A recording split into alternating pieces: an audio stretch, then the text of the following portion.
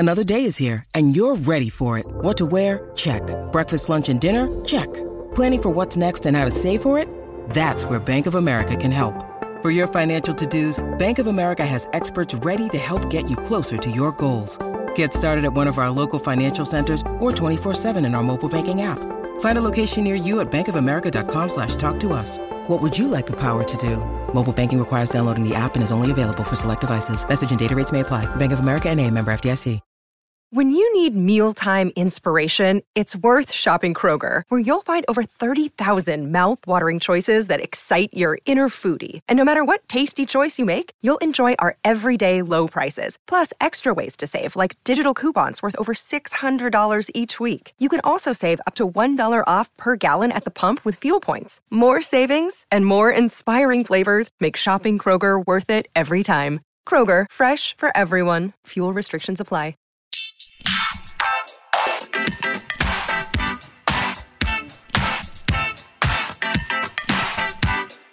Hi, everyone, and thank you for tuning in to the 338th episode of Awards Chatter, Hollywood Reporter's awards podcast. I'm the host, Scott Feinberg, and this episode is brought to you by Hulu's Little Fires Everywhere, for your Emmy consideration, an outstanding limited series, and all other categories. And now down to business. My guest today is one of the most talented young performers in show business. He's an actor, singer, and songwriter whose early credits include parts in the Pitch Perfect films and on Broadway in the Book of Mormon, but who shot to stardom by originating the role of Evan Hansen, an anxious high school student who gets trapped in a dark lie, in Dear Evan Hansen, both off-Broadway from March through May 2016, and on from November 2016 through November 2017, winning an Obie for the former and a Tony for the latter. He was and remains the youngest ever solo winner of the Best Actor in a Musical Tony. And he also won a Grammy for the show's original cast album and a Daytime Emmy for the company's performance of the song You Will Be Found on The Today Show.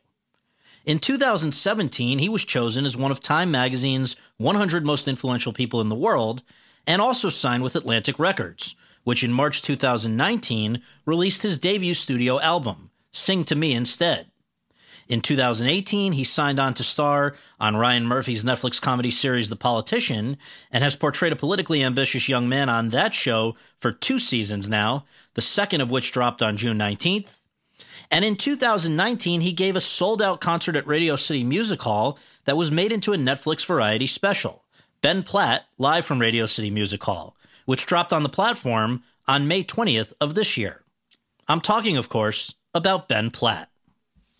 Over the course of our conversation, the 26-year-old and I discussed how Dear Evan Hansen came into his life and how he endured the physical and emotional demands of the project for as long as he did, how, with the success of Dear Evan Hansen, he was finally able to put to rest murmurs about nepotism that had previously followed him because his father, with whom he is very close, is the Broadway and Hollywood producer Mark Platt, why, post Dear Evan Hansen, he so enjoyed getting to play a very different sort of character on The Politician and to sing his own songs, both on his album and at Radio City, where things stand with the widely rumored big screen adaptation of Dear Evan Hansen, plus much more.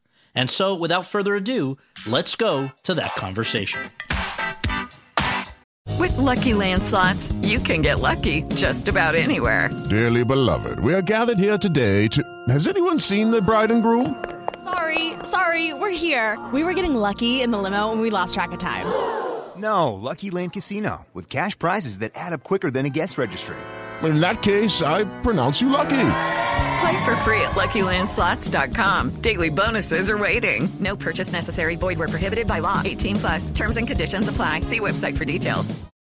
With Lucky Land Slots, you can get lucky just about anywhere. Dearly beloved, we are gathered here today to... Has anyone seen the bride and groom? Sorry, we're here. We were getting lucky in the limo and we lost track of time. No, Lucky Land Casino, with cash prizes that add up quicker than a guest registry.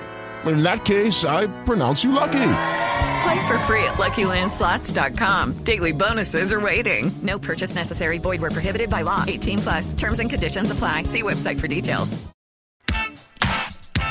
Ben, thank you so much for joining us on the podcast. It's great to see you, albeit under these kind of weird circumstances. Likewise. How are you holding up? I guess where are you? What are you up to?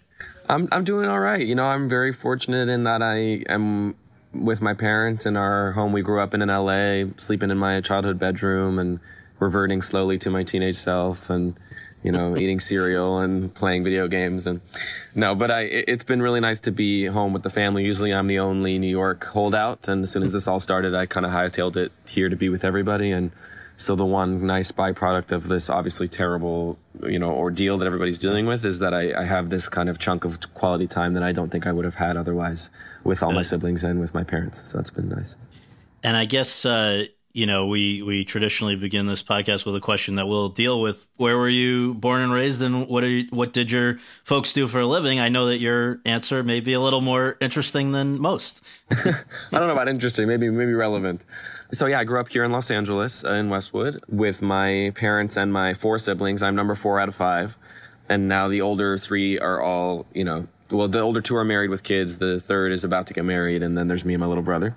And my father is a producer. He's a film producer, theater producer, been in the entertainment business for a really long time. He was an executive for a while, studio head, an entertainment lawyer. He's kind of run the gambit.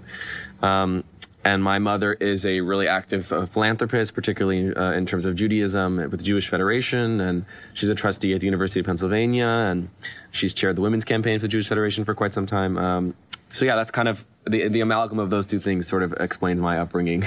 That's great. And I just have to quickly mention, I had the fun of somehow winding up seated next to your dad at the Golden Globes the year of Mary Poppins Returns, the year before you were there as a nominee. So we had a lot of fun catching up, and he was right. He said Ben is going to be here next year, and there we were. So he's got a good ear for those things. Yes. I want to ask you about something you've talked about, sort of you did it most recently in the great Netflix special that captured your Radio City performance, and I think you've talked about it a lot because maybe partly because you've often played characters who share this attribute, but you've said you grew up with very bad anxiety, and I know that it's interesting that a lot of our guests have said that and then wound up in a profession where they subject themselves to the judgment of others and sort of being in front of others. So why from as young as 6 would a kid who's got that sort of, I don't know if, what you would call it, just, I guess, natural disposition, why would you want to put yourself in front of audiences as early as 6? It's an excellent question. You know, I think anxiety manifests differently for anybody that deals with it, and I can only speak for myself, but I've always found that my biggest challenge is getting outside my own head. I find that my anxiety forces me to overthink things or presume things or preempt things, and it really keeps me from living in the moment. And that's when it's at its worst, is when I can't get out of the worries in my mind and just be where I am and allow the other people around me to affect me in a positive way. And from a very early age, I realized that my kind of loophole, my way out of that, or the most effective way for me to force myself out of my mind was to be on stage and to be in front of people and to be not only just because I was transforming into other people, because now I obviously get to also play myself and it still has the same effect, but just because your responsibility becomes so much more holding the audience than holding yourself, and you get to be somewhat out of body. You know, obviously there's an amount of focus that's necessary, and it's a really, obviously it's an active mental experience, but you don't really have time for the worry and for the overthinking and for the kind of repetitive thinking when you're out there kind of having to fly and do what you're doing. And so for me, it's been like the greatest gift, greatest escape, and greatest really kind of medicine for me. I mean, obviously I've been medicated at different times in life in a really, positive way that a lot of people do need to be. And there's a lot of other therapies that are a lot more practical. But for me personally, it's been a wonderful way to force myself out of my mind to be in front of people live. So talk about, if you would, just, how did you just get into singing and dancing and theater at as young an age as 6 in the same way that most kids do? Or was it the fact that you had sort of, I know, a very musically theatrical family, right? That was part of it. Certainly. I think the interest came from the fact that it was what I shared with my parents and my siblings, is that we all loved cast albums and we loved singing and doing musicals in the backyard. And that was part of the culture of my family. So that was my introduction to it. And I started doing like a little kids youth community theater kind of program when I was 6 years old, the same one that all 3 of my older siblings had done before me. So I kind of was born into it in the sense that it was always going to be a hobby of mine. But I think very quickly quickly it became clear to me and to my family and everyone around me that it was more than that for me, and that it became the place where I came the most alive and felt the most comfortable and spoke out the most and was the most myself. And I think that's why, you know, almost immediately at 9 years old, I felt the need to start working and doing regional theater and making it more of a life than a hobby. But certainly I was really lucky to be born into the culture of it. Well, and I am not in any way, I know that certainly pre-Evan Hansen, you were hearing questions about, I wasn't alluding to any kind of nepotism, but I know that you did have to respond to that up until everyone saw that you clearly earned your place in this world. But was that tough to hear growing up? Of course. You know, I think it's one aspect of a many-faceted privilege that I have. And of course, now more than ever in this current moment, we're learning all the ways in which that privilege manifests. And just by virtue of being white, I have a huge amount of privilege. By virtue of having, you know, money, growing up supported and in a home that, you know, could fit me in it. And I was always, you know, had food. And then on top of that, of course, I have a father who's doing what I want to do and is involved in the world that I want to be involved in. And I would be completely disingenuous to sit here and say that, you know, I learned nothing from him. I gained no knowledge, no leg up, no insight.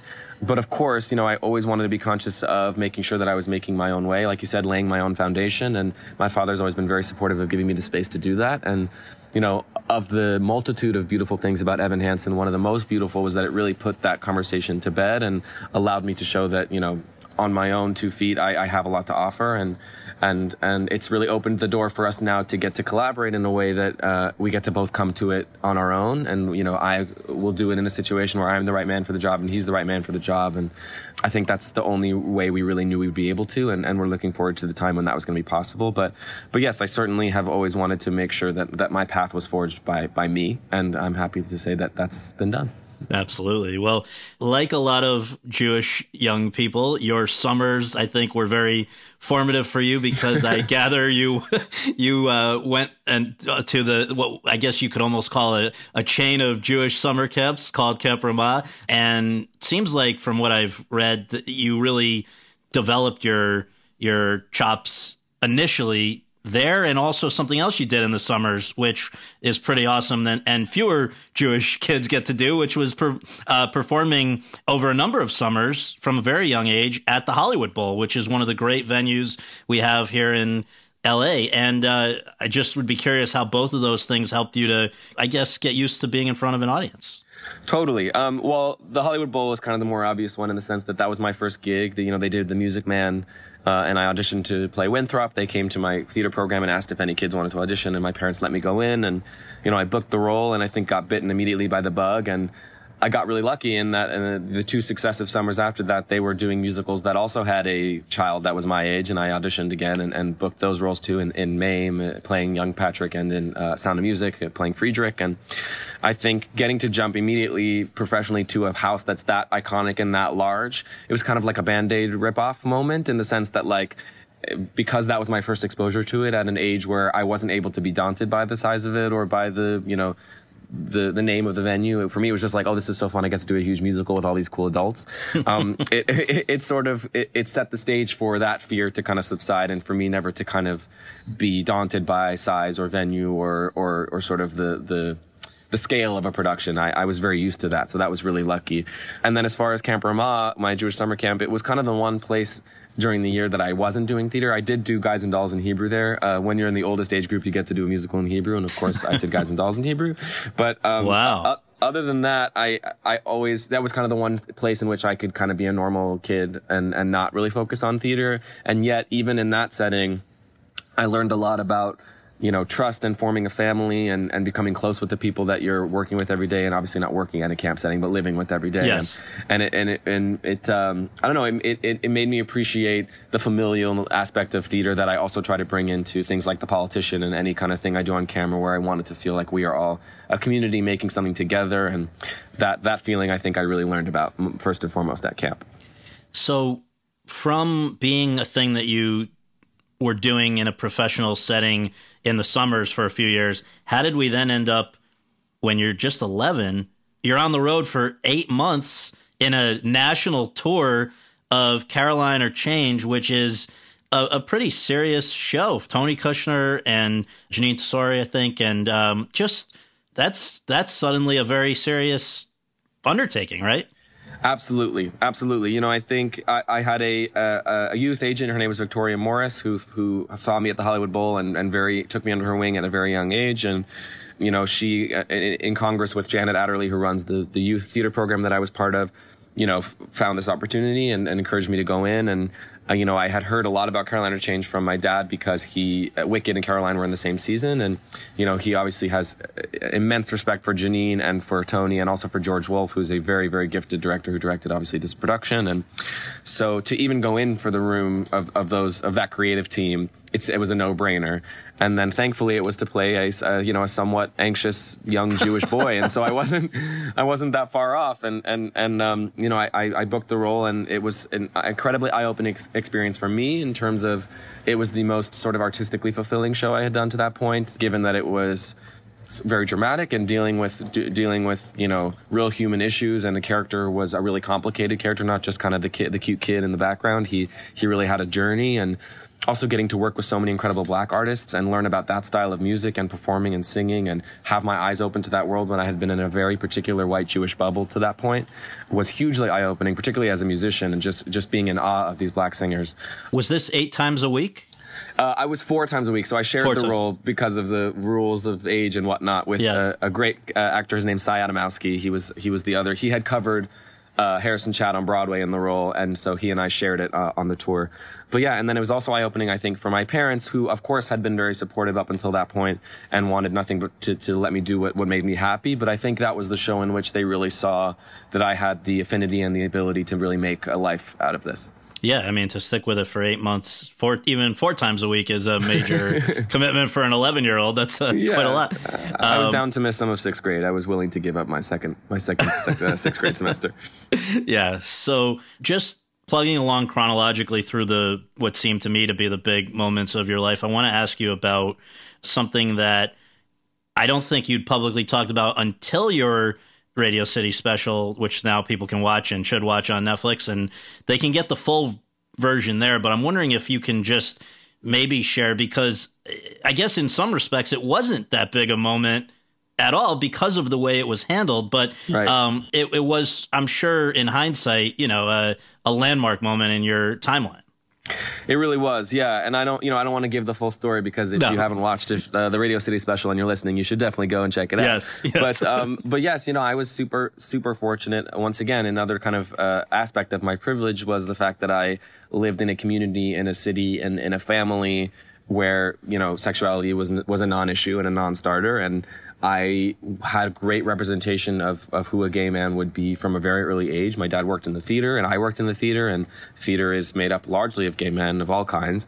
And so I identified immediately with that community, and I knew who I was as early as 12 years old, and was open about that with my family from the get-go, and it just never was an issue. And I consider that to be a huge part of why I've been able to thrive as an artist at an earlier age, is because I certainly grappled with it in the way that any gay person does, in the sense that society's not built for us and it's a very heteronormative situation, and there are still ways in which you feel othered, but being in a community and in a family where I was accepted from the get, it allowed me not to waste too much time worrying about that part of myself, and allow myself to just grow as an individual and as a human being and as an actor, and not let that be limiting in any way, but also not be ashamed of it.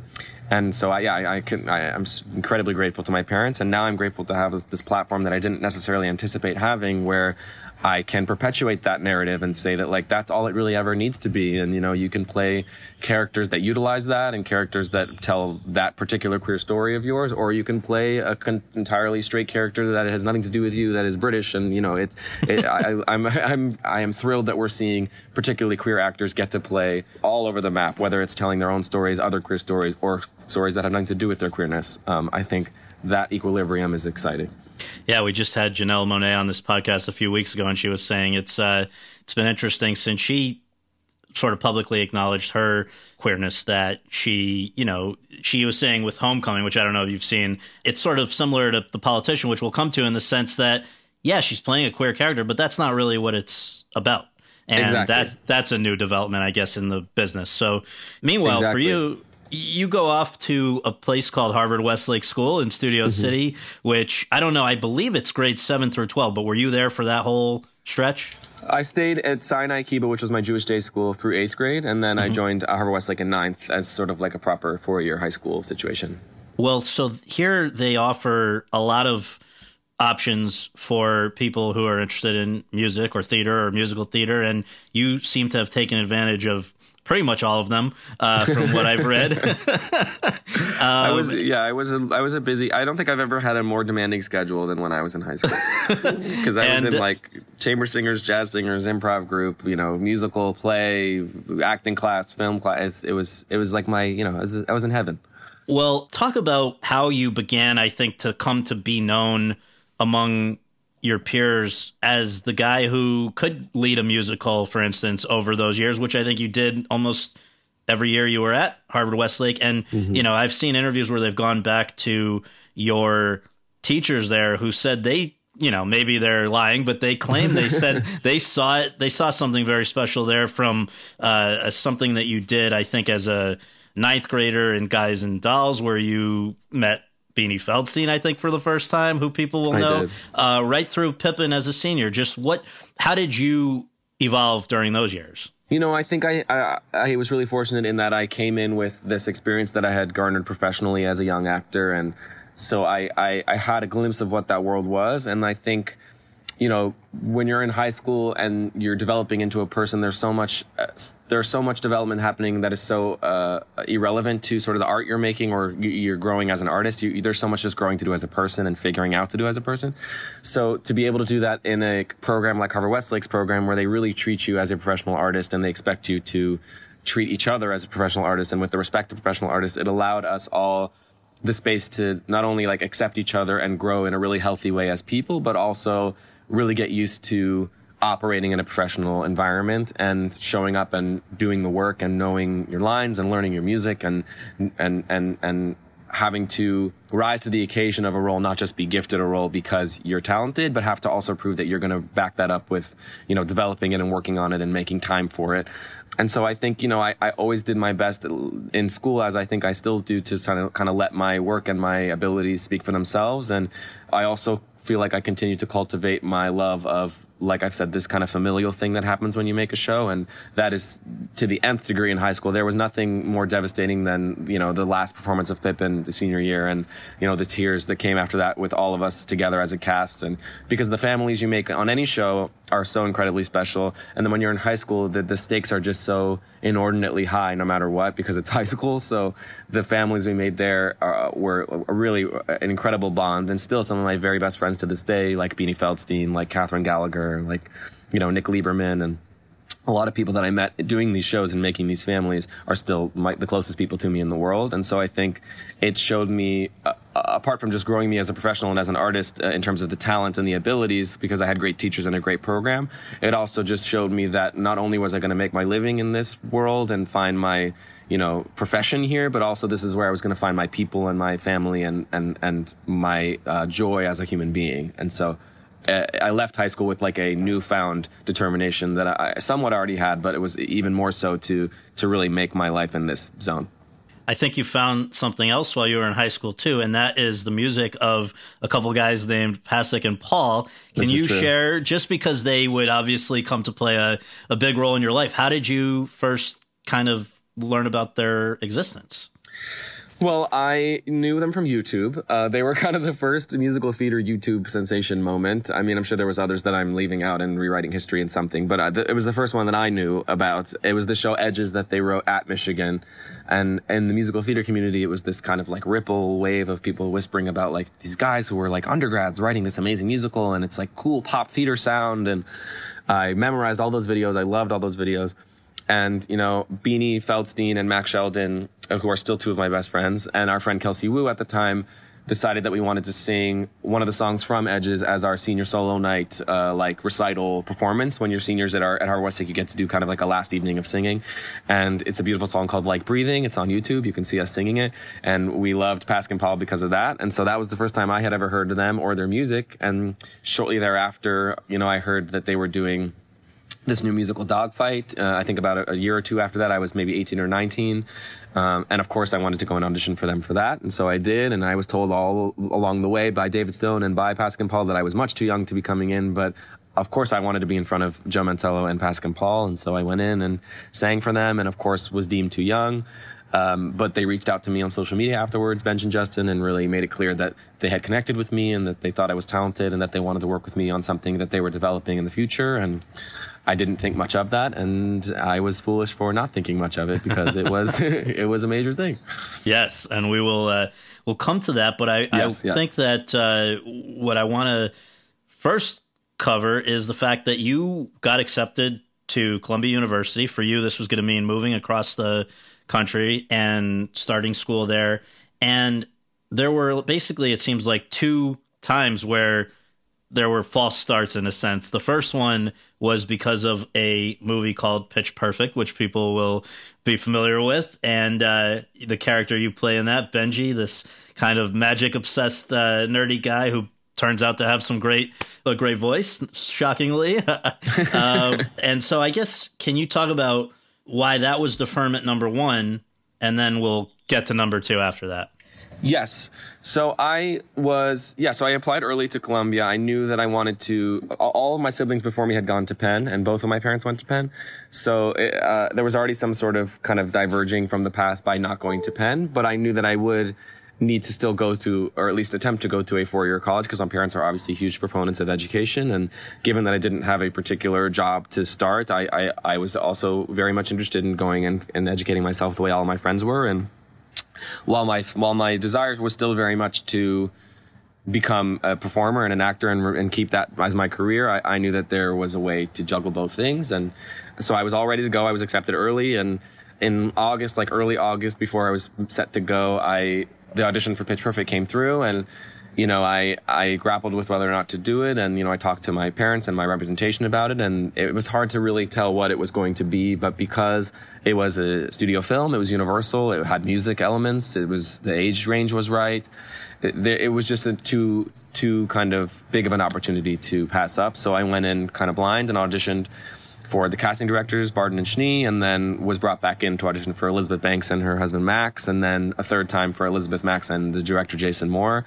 And I think I just immediately clicked with the character, and something happened where it just made sense, and the rhythms were the same, and we had the same name too, strangely. And yes. And so, I booked it about 2 weeks before I was supposed to leave for Columbia, and I had a talk with my parents, and we all agreed that it was something special and something I needed to do. And there was nothing taboo about taking a gap year. It was a very familiar trope, since a lot of my friends were doing the same thing for varied reasons. So I just deferred my acceptance for a year, and I went and shot the movie, took all of my duffels that were already packed for school and just took them to Baton Rouge, Louisiana instead, and made the film, and it turned into something people really loved. Now everybody knows I've got the magic in me. When I hit the floor, the girls come snapping at me. Now everybody wants some press. And I guess just to jump backwards for a second, you mentioned that you had representation and that you were auditioning in the first place. I think for some of the young actors who may be listening, just was that an ordeal just even to go from being a talented high school kid who's done, you'd already obviously performed in big places and done some great things on the road with the tour, national tour and Hollywood Bowl and all of that. But how did screen acting even enter the picture?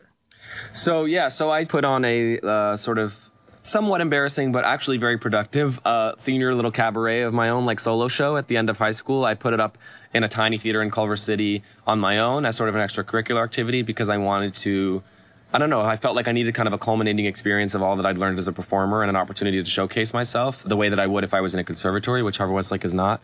And so, I put on this little cabaret that is sort of, there are little seeds of what is now the show that I do at Radio City. Obviously, it's now my own music, but in terms of the storytelling and the structure, it's kind of where that was born. And I invited, any representation that I knew to invite and people that I wanted to, connect with. And that kind of acted as, that's where I met Heather Reynolds, who's my manager. And that is kind of was the next step to translating all that had happened during high school into something real.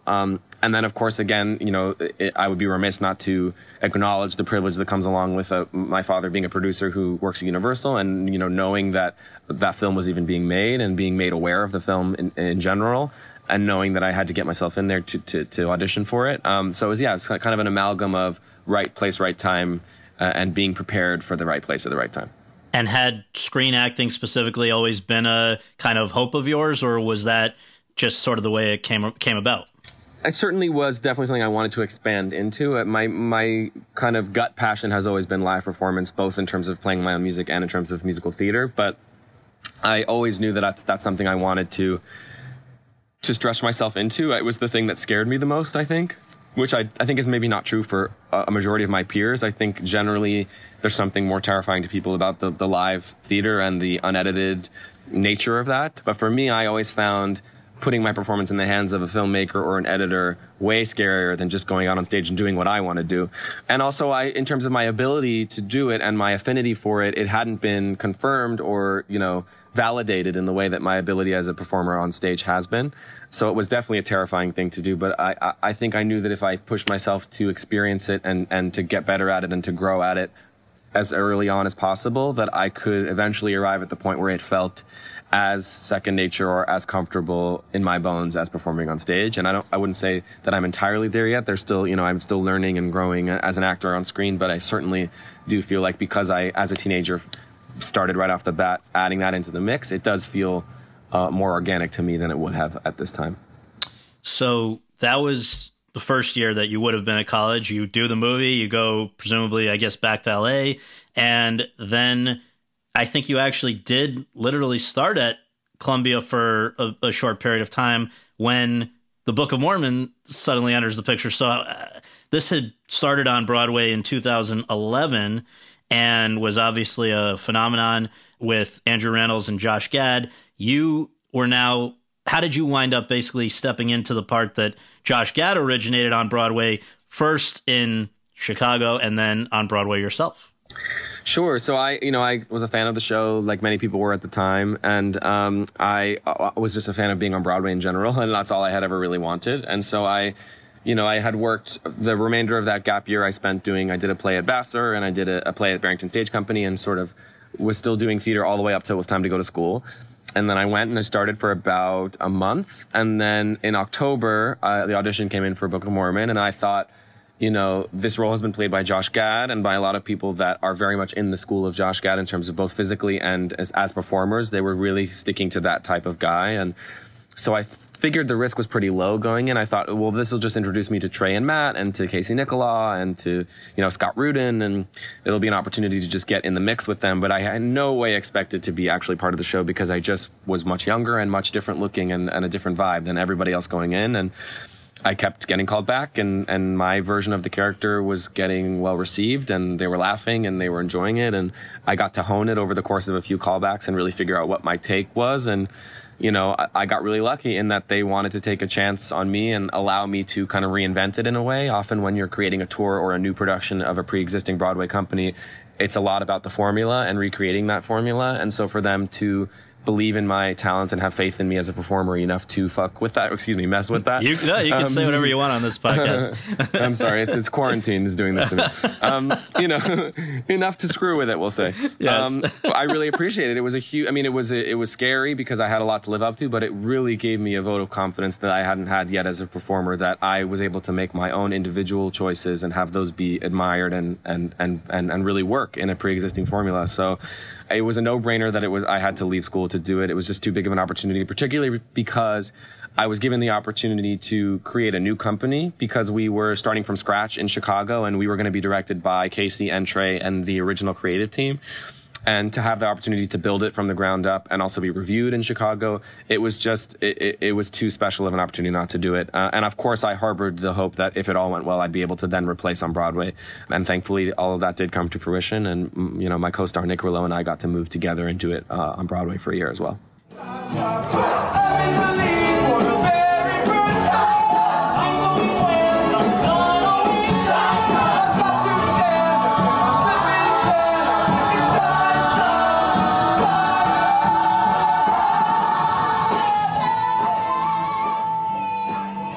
I think that the big day of your Broadway debut, I believe, was January 7th, 2014. And I wonder if you can kind of take yourself back, take us back to, what was the realization of, as you said, it'd been a short lifetime up to that point and still has been. But I mean, it's a lifelong dream. So now you get out there with all the excitement, I would imagine, and pressure and everything that comes with that. What do you remember of that night?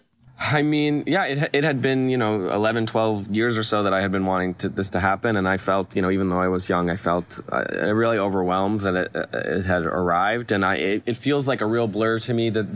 I remember like little fragments. I remember seeing, in the lobby of every Broadway theater, there's these strips of cardboard in this large board that just list everybody's in the company's names in alphabetical order. And so it'll show you like who's conducting, who's out, all that stuff. And, I remember seeing my name on that and that being like a really surreal thing to see. I remember seeing my name in the playbill. I remember seeing my name on the little one-sheet poster outside under the Book of Mormon. And, I remember my parents coming back and seeing my dressing room and just the little kind of checkpoints and landmarks of like what you expect it to be. And then the show itself, it was so much of a blur and too much of an excitement that I don't really remember doing it. And I now remember really regretting that I don't remember moment to moment of that show. And moving forward from that point in my life, I always made it a point to try to drop into myself in those moments that are larger than life, like the Tonys or the opening night of Evan Hansen or, the Radio City Music Hall show. That night, kind of missing that night and allowing myself to black out really made me focus on being present for the nights that came after and appreciate those experiences and not let them be lost on me because of all the adrenaline and then the rush and just make sure that I can keep them with me. But yeah, it was a one big blur of year on Broadway now. And I'll just say that Ben Brantley of the New York Times, who can be not nice, was very nice about your performance. He said it was sensational in describing your performance. And I do have to, you mentioned playbills, which just brings me back to a little tidbit, a kind of full circle moment, I would guess, for you that I had read about where, how did you celebrate your bar mitzvah? Can we?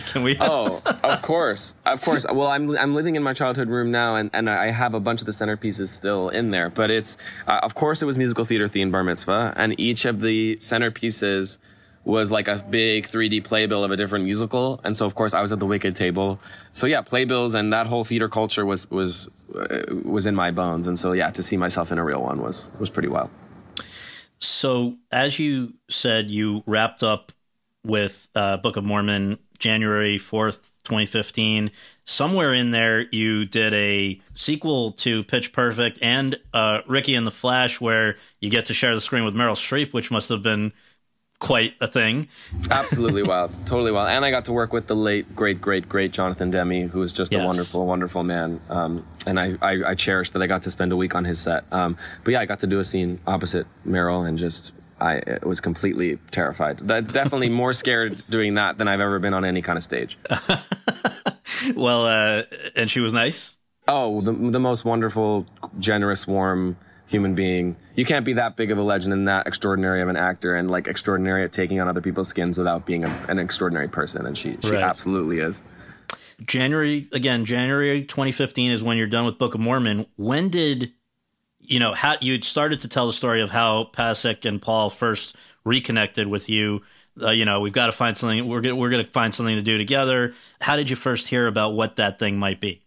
So Benj and Justin came to see me in Book of Mormon. I remember particularly hanging out with Benj after he came to see me. And, after they saw that performance, I think it kind of reinforced for them that I was, someone exciting and someone that they had remembered from before. And they had a first workshop of their piece coming up and they asked me to read. They just kind of invited me in without any predisposition to just see what that would be like. And all I knew about it was that they had written the score and that Michael Greif, who is a legendary musical theater director who directed Rent and Next to Normal and Grey Gardens, was the director, and that this really, really talented playwright, Stephen Levinson, was going to be the book writer. And so it was called the Untitled PPL Project. And they said, we're not going to tell you anything about the story or the character or the music. You're just going to come in and we're going to read it cold and we'll see what happens. So obviously I was quite terrified because I wanted to do right by all these people and work with them. And I had no idea if I'd even be right for the character or what it was. And so we sat down and opened it up. And on that very first day, we already had Rachel Bay Jones, Michael Park, Jennifer Laura Thompson were all already present. we just started reading this show, and apart from realizing immediately that, wow, this is a special piece and this is something unlike anything I've ever seen, I also felt immediately a kinship with the character of Evan, and I felt like my humor and Stephen Levinson's humor really lined up, and I felt like my singing style really lined up with Pascal Paul's music, and I felt that my process as an actor in terms of the organic nature of it was really lined up with what Michael loves to do, and it all just felt very synergistic in terms of like, this is the right person for the right project. And so it was kind of irrevocable. And that point on, we just developed it hand in hand, and it turned into something great. Did I read that? I mean, I read conflicting things. The one thing that I know from talking to you when we did our roundtable that Tony season, when it was all happening for you there, that the voice, the vocals, and even I think some of the dialogue and just mannerisms or whatever, I think were tailored, certainly the vocals, to you for Evan Hansen. But was there ever something about the suggestion that you would be Jared, the best friend, the friend who's kind of abusive towards Evan? I've gotten conflicting stories about this. My understanding is that there was one initial conversation where they were first casting the workshop, and my name came up via Pascal Paul as someone to be Evan because they were the most familiar with me. And then I think other people on the creative team, the discussion became, well, he's playing, Elder Cunningham in Book of Mormon. Isn't that more of a Jared? Isn't he playing kind of more of the geeky Jewish guy? Why don't we have him do that? And just, Pascal Paul really saying like, let's see him in this main role first, and I think but I don't know the ins and outs of it, but I think it happened the way it was supposed to, and then obviously Will Roland was fantastic as well.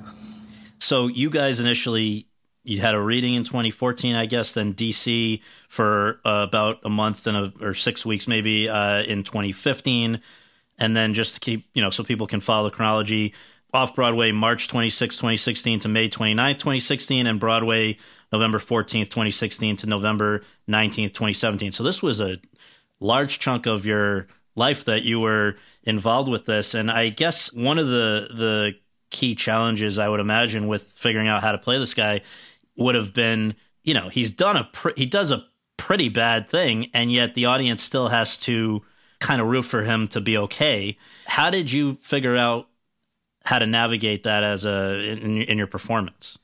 I think it's an excellent question. I think I've started to think about this a little bit again now that we're discussing maybe making a film adaptation and things like that. So I think it was a lot about I had the luxury of this beautiful score and of these songs where you're getting to see Evan's insides and really see his soul and understand him on a different level, sort of different plane than just speaking, and that immediately allows an audience to feel like they know you and they love you, and even if you are doing morally ambiguous things.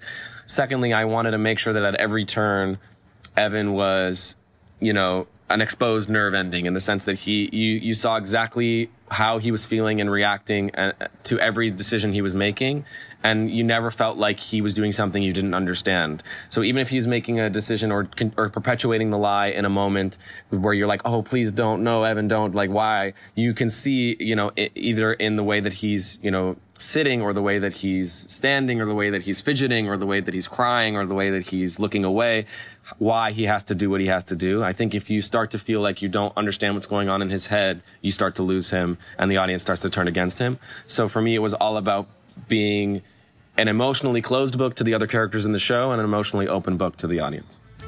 Step out of the sun, because you've learned on the outside, always looking in. Will I ever be more than I've always been? 'Cause I'm tapping on the glass, waving through a window. I try to speak, but you mentioned the physical demands of this, and the posture. Your posture was certainly not what it normally is. The constant fidgeting, and then what a lot of other actors and musical theater people like Neil Patrick Harris and others have marveled at the most, in some way, is to be able to sing beautifully while literally through tears and then sobbing and crying and all of that. And I guess I want to ask you how you endured the physicality of that part for as long as you did, and also mentally just where you go to be able to dredge that up 8 times a week for such a long period of time. Sure. I think I had the luxury of, like you said, working on this project for many years and developing it for many years. And so the character became so ingrained in me and so second nature to me, and particularly his physicality just felt very second nature once I had figured out really what it was. And I also had the help of an extraordinary voice teacher that I still work with to this day named Liz Kaplan, who really helped me to put the notes into my body and learn the notes and the technique in that posture and get used to having to put those things together, not always singing as myself and then just expecting it to work as Evan. She really helped me emphasize how to combine those things, and particularly with the crying, how to be as technically prepared as possible for the moment so that when the emotion does come and when that has to be the focus, you can rely on your kind of autopilot of your technique to be there for you. But yeah, I think it just was a learning curve of like having a workshop to have it enter my body and then do it in DC and have that be okay, this is what it's like to do a production, and then have off Broadway, this is what it's like to do a New York production. And then finally when we got to Broadway, it was a familiar enough experience that it didn't feel so daunting. But certainly the length of the run was the most intense of any of the stages that we'd had up to that point. And so mentally it was about, I think, preserving myself in any way I possibly could for the other 21, 22 hours of the day, in terms of sleep and eating well and seeing friends and staying calm and watching funny TV and funny movies and being outside in the sun and just making sure that I was filling myself up as a person so that I could then use those 2 hours to really go to the places that were necessary. And I also felt that because we were seeing the way young people have been affected by the story and the way that it was really changing the trajectory of people's lives when they were coming into the space, into the theater, and then leaving, having different conversations with their parents or with their siblings or with their friends.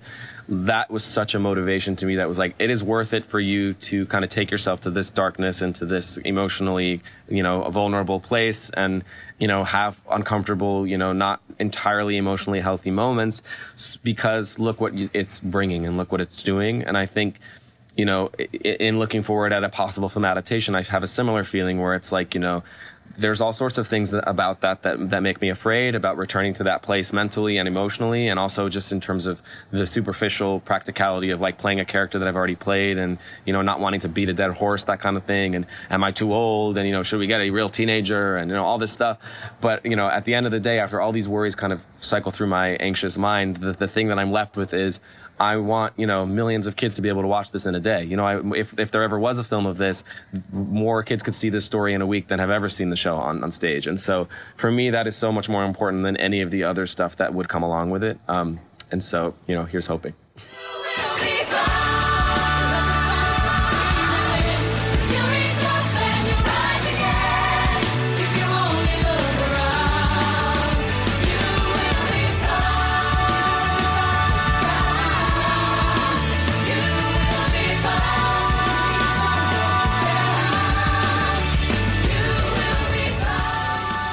Just a quick follow-up, because I think fans might be curious to know this, as am I.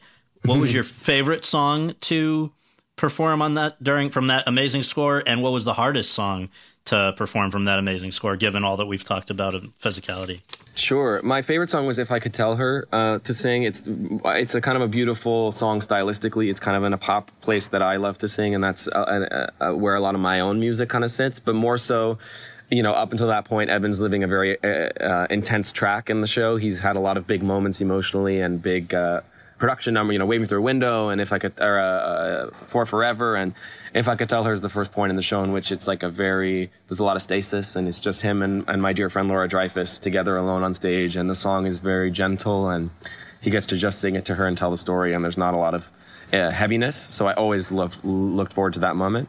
The most difficult, it's hard not to say words fail. That's obviously kind of like the aria at the end of the show where Evan finally admits everything he's done, and it involves, there's a lot of crying written into the piece, and so it just involves an emotional intensity that is necessary for the audience to continue to love Evan and to see why he's gone through all this and why he's been doing all of this. And difficult on a technical level, of course, for the obvious reasons, but also just difficult in terms of carrying the weight of the show's crux on your shoulder and knowing that if this moment doesn't land, this final arrival, this final number, then it's all kind of been for naught. So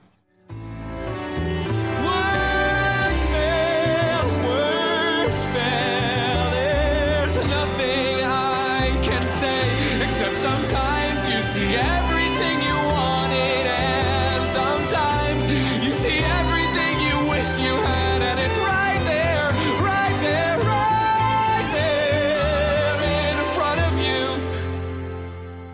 Do you have a specific thing that you do reflexively to become emotional, or what do you think about?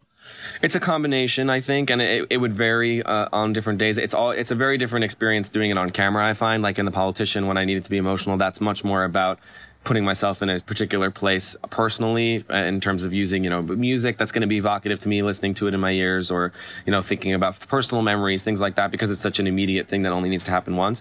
But when you're trying to recreate it, 8 times a week, you have to find different avenues because you're not always going to be in the same position every time. So there would be nights where I could rely entirely on the score and the story and my fellow actors to just live in the reality of that, and that would take me to the necessary places. There were nights where it was, I needed to rely a little bit more on a personal, memory or of my own anxieties, my own vulnerabilities, and lean a little bit more on Ben than Evan. And then there are nights where it was a nice kind of happy medium. There were a few random nights where it just was an entirely physical muscle memory experience where I just let it happen. It really became a varied experience. And I think that's kind of the only way I was able to say sane, is that I had a couple different ways to get in there. I didn't always have to rely on the kind of self-afflicted pain of it. Right. I had other avenues. Last question about that period. Take me through June 11th, 2017, when after many months of everyone noting how great you had been, but also, and telling you that you're going to win the Tony, but then, it hasn't happened yet. So I'm sure there's a certain uncomfortableness because it hasn't, they're saying something's going to happen, but you've got to see if it's going to happen and all of that. I mean, you'd won every other award, I think, that existed almost for this great work, and including I was there for the Drama League when the Distinguished Performance Award. That's something they give once in a lifetime. You won it as at 23, the youngest person ever to win it. But to go in on Tony's night, to personally win, to have your show win Best Musical. I went back and watched the clips of those moments, which I was present for, and it was very powerful to see you experiencing it. What was it like to experience them?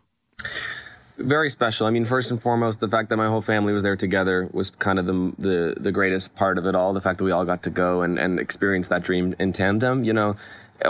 Any awards, Tony's included, is a tricky thing. There's a lot of politics involved. There's a lot of, imperfections in terms of the people that are being included. There's a lot of privilege involved and being white and there's a lot of parts of it that are out of my control.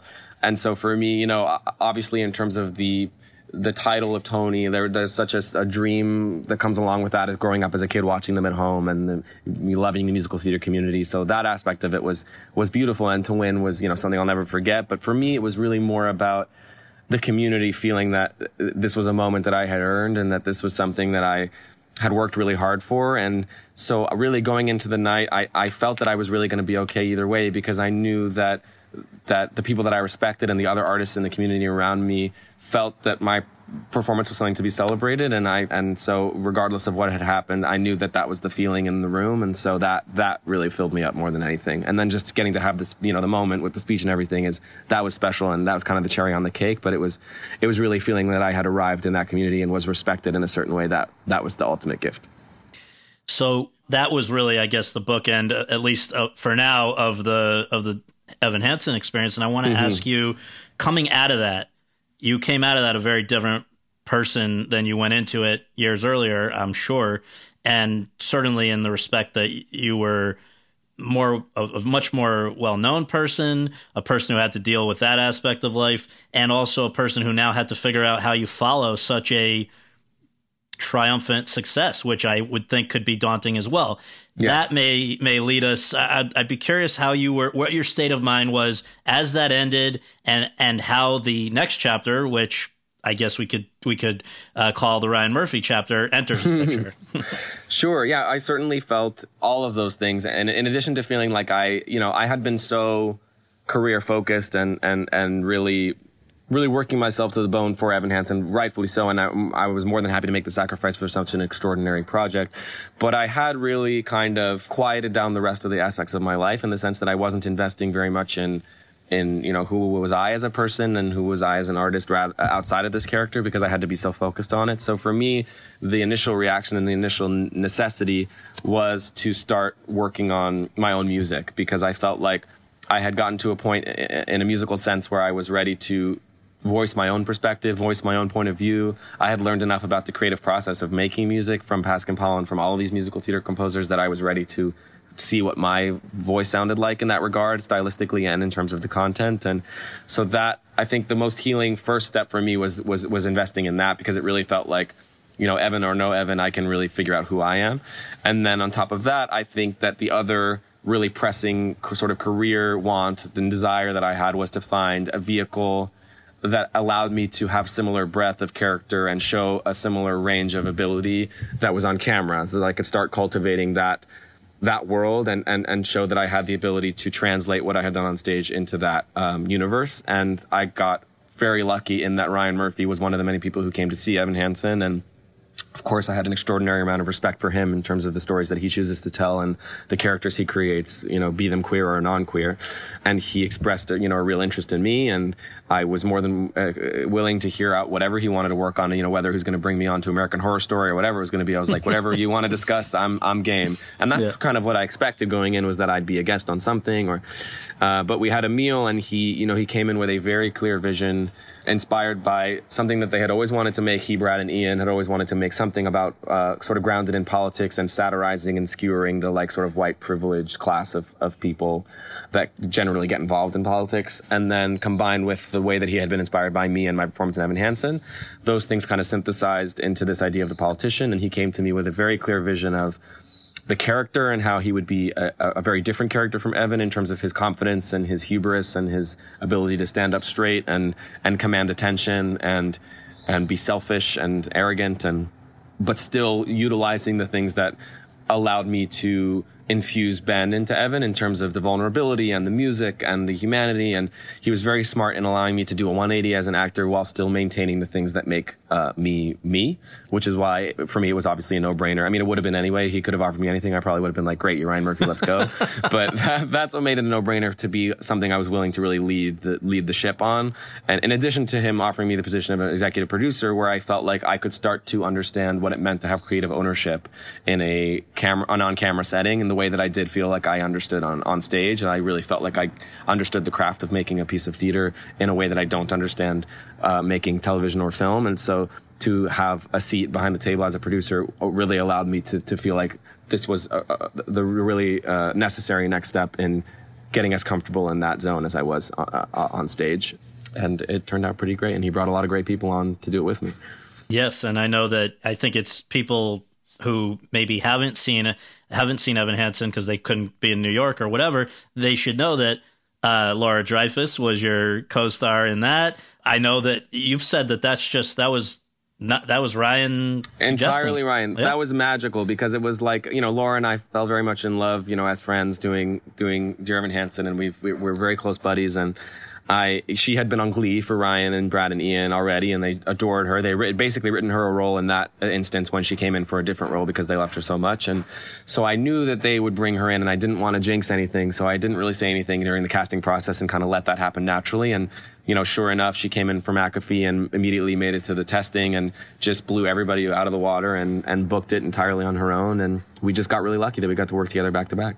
Yeah, and there are a lot of really great other up-and-coming young actors who you're surrounded with here. I think one who you went to bat to bring in because you have very good taste is Zoe Deutsch, who we've had on this podcast, and I know you're very close with now. And she was, I think, a person you did suggest. Anyway, you now, for the first time, are leading a screen project, are first on the call sheet, and it sounds like you embraced that in the sense that, I don't know if you saw this as part of the responsibility of being a producer as well, or just the way you naturally like to work, but you kind of rallied this group of the younger cast members to become very close, right?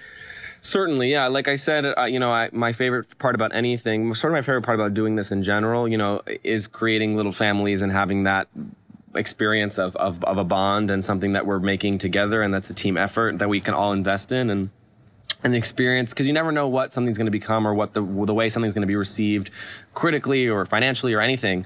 So the only surefire thing about the experience is making the process something special and worth having, and the way to do that is to create a family. And so I, you know, as soon as we had all these amazing actors cast, and obviously Zoe, who I had really, you know, been been so passionate about her being in it. I just knew that was her role, and she was absolutely brilliant.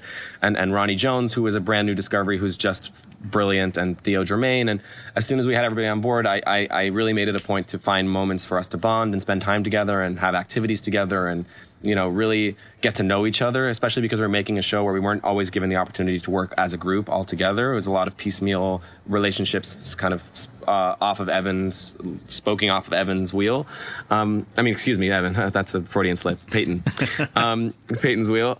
So I, you know, that's my favorite part of any experience. And I figured because there are so many aspects of the producerial role that are going to be more than covered by the Titans that are Brad, Ian, and Ryan, I wanted to find the lane in which I could really put that title to good use. And for me, that was making sure that people felt taken care of and to be liaison between the creatives and the cast and to make sure that everybody felt part of one family. And we still are very much have a lot of affection for each other and really love each other. And that's what made the experience worth having, I think. And it was always the case, it was always understood from the beginning that this was a guy, your character, Peyton, who's going to be at very different stages of his life from year to year to year, from season to season to season?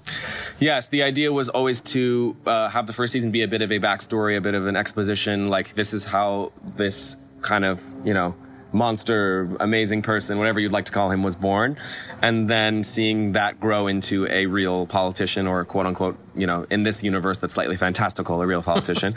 So yeah, that was also appealing to me too, was getting to play him at different stages and showing his growth over time. And, you know, when you do a film, you have to leave a character so quickly and kind of release him into the world, but getting to do kind of a consistent television experience where you get to grow into the character and continue getting more and more comfortable in his skin, that felt akin to theater to me in a really comforting way.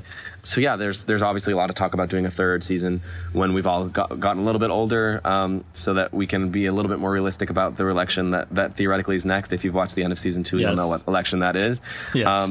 But yeah, it was really fun to be totally kind of youthful and passionate and naive in Peyton's way as a high schooler for season 1, and emotionally raw, and then season 2 allow him to start to mature and close up some of those dams and grow into himself a bit more.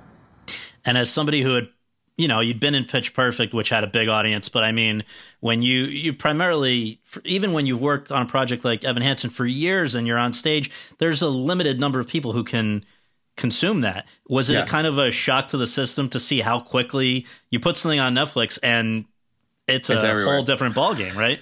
Yeah, it was wild. I mean, it was scary in terms of like thinking about that in a macro sense, but the micro of just, you know, all these people being exposed to you and also to all of your friends who have made this thing that we're really proud of. It's just incredibly exciting, and it's gratifying, and you get to connect with people from walks of life that you just ever would, in terms of like their, you know, Brazilian fans and German fans, and, you know, people that get exposed to you that Netflix allows for that kind of, I don't know, platform. It's very exciting, and particularly when it's something that you're proud for people to see, which I know is not always the case. And of course there are still things about it that I cringe at, and takes I wish I had done better, and moments I wish I had been, you know, made different choices. But overall, it's something I'm really proud is out there. So it mostly was just a really wonderful experience.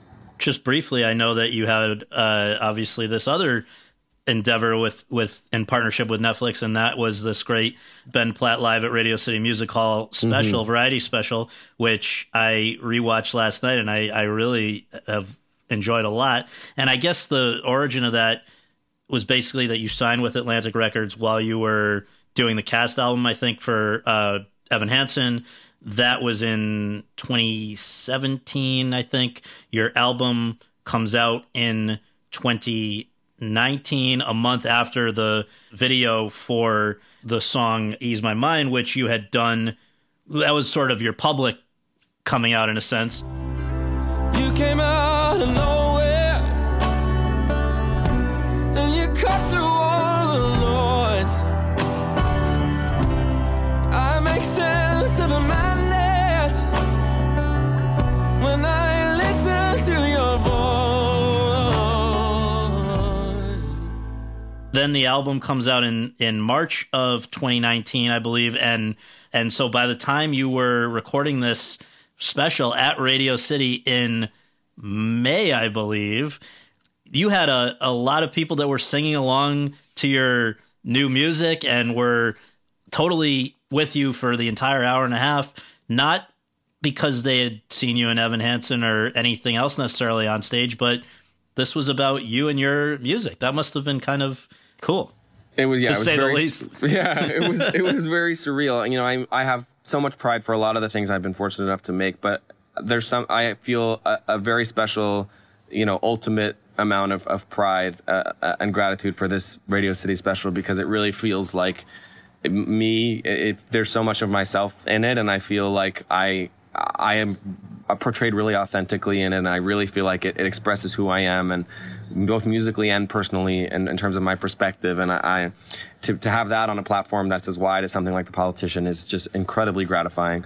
And yeah, I mean, the way that people responded to the music, and the way that it started to mean something to people, the way that I had seen musicals mean something to me as a kid, and, you know, have these pop songs and these stories and these tunes and melodies, you know, really become part of people's daily lives, enough so that they wanted to come watch me sing them live and sing along with me. It's a very humbling experience, and it helps me to realize that, you know, as much as I love and value being part of other people's visions and helping other people create what they see for themselves on stage or on camera, and being a cog in that greater wheel, and being part of a family like that, which is such an exciting and special thing to do, I also really want to continue to invest in, you know, my own perspective and my own creative vision and my own words and thoughts and my own writing. And it was just a very kind of scary jump off the cliff moment, and then ultimately really, really validating to do that on such a large scale and have it really be effective and emotionally important for people. I certainly was a life-changing thing. I wanna key to your house, I wanna pick up your clothes, I wanna clean up your mess. Hey, I wanna know where you hide things, wanna be in your photos, wanna share your address. I know it's too fast, but this could last. I wanna share your address. I know it feels like love, so let's check up. I wanna share your address. With our last minute, I just want to do something what we call rapid fire, if that's all right. Just the first sentence that comes to you. Did you keep any Dear Evan Hansen arm casts? Yes, I have like 6 of them. I have like Hillary Clinton signed one. I have the first opening night. I have the Tonys cast. I have my Today Show cast, and I have one more. That's awesome. Do you imagine that you might return to Broadway anytime soon? Yes, 100%. Broadway's in a pretty dire state right now, and I hope when it comes back and gets back on its feet, I'm raring to come back. I'm very, very, very eager to come back. In terms of the Dear Evan Hansen movie, which we've sort of talked about, there have been these rumors that we're pretty close to confirming something. I know your dad, I believe, acquired the film rights so that's possible. Gun to your head, is this going to happen? I hope so. I mean, COVID changes every day, so it's so hard to know. But if there's a way to do it safely, I don't see why not. La La Land was a great movie that your dad produced, and with Pasek and Paul, I don't know if that's just who knew who first, but it's a fantastic, fantastic movie. Where were you on Oscar night when all that insanity happened with The Envelope, and what were you thinking? I was home in New York watching with a bunch of friends, and it was a beautiful night up until that point. And La La Land is an extraordinary film, as is Moonlight, and it was just a really tough, horrible experience to watch my father have to go through that. Yes. Merrily We Roll Along is going to be something that we're going to have to buckle up for about 18 years, I think, before we get to see it. But you and Beanie are doing this with Richard Linklater. How far along is that at this point? We're essentially at square one, and unfortunately COVID has really put a delay on it, but we're all committed to the long run, so as soon as we can recoup after all of this gets a little bit safer, then I still have faith that we'll get it made someday. And it's essentially going to be like 9 shoots over those years, is that right? Or is it? Yeah. Exactly, yeah. You will follow the exact timeline of the musical. If you want to go Wikipedia it, you can see how many years the musical takes place over. We're going to follow that exactly. And last question, in 26 years, you've accomplished a heck of a lot. What is the biggest item on the bucket list that you have not yet gotten to achieve? Oh, man. There's so many things I would love to do. I think that the 3 that immediately come to my mind just right now are playing the Hollywood Bowl with my own music as kind of a full circle thing, because that's the first house I ever played, so I would love to get to play my own concert there. 2 would be to do a play on Broadway that has no music, that isn't a musical, and just focus on the live performance as an actor and have that experience. And the third would be to direct a piece of theater. I think that eventually I would really love to, I started, my very first forays were directing musicals in my backyard. So I think it's inevitable that I will return to that at some point. Well, congrats on all of the success. Thank you so much for doing this. And my pleasure. Thank you. Can't wait to see what's next. Hopefully we get back out there so you can get back to business. Yes, from your mouth to God's ears. Yes. All right. Well, take care. Thanks again, Ben. Thanks, dude.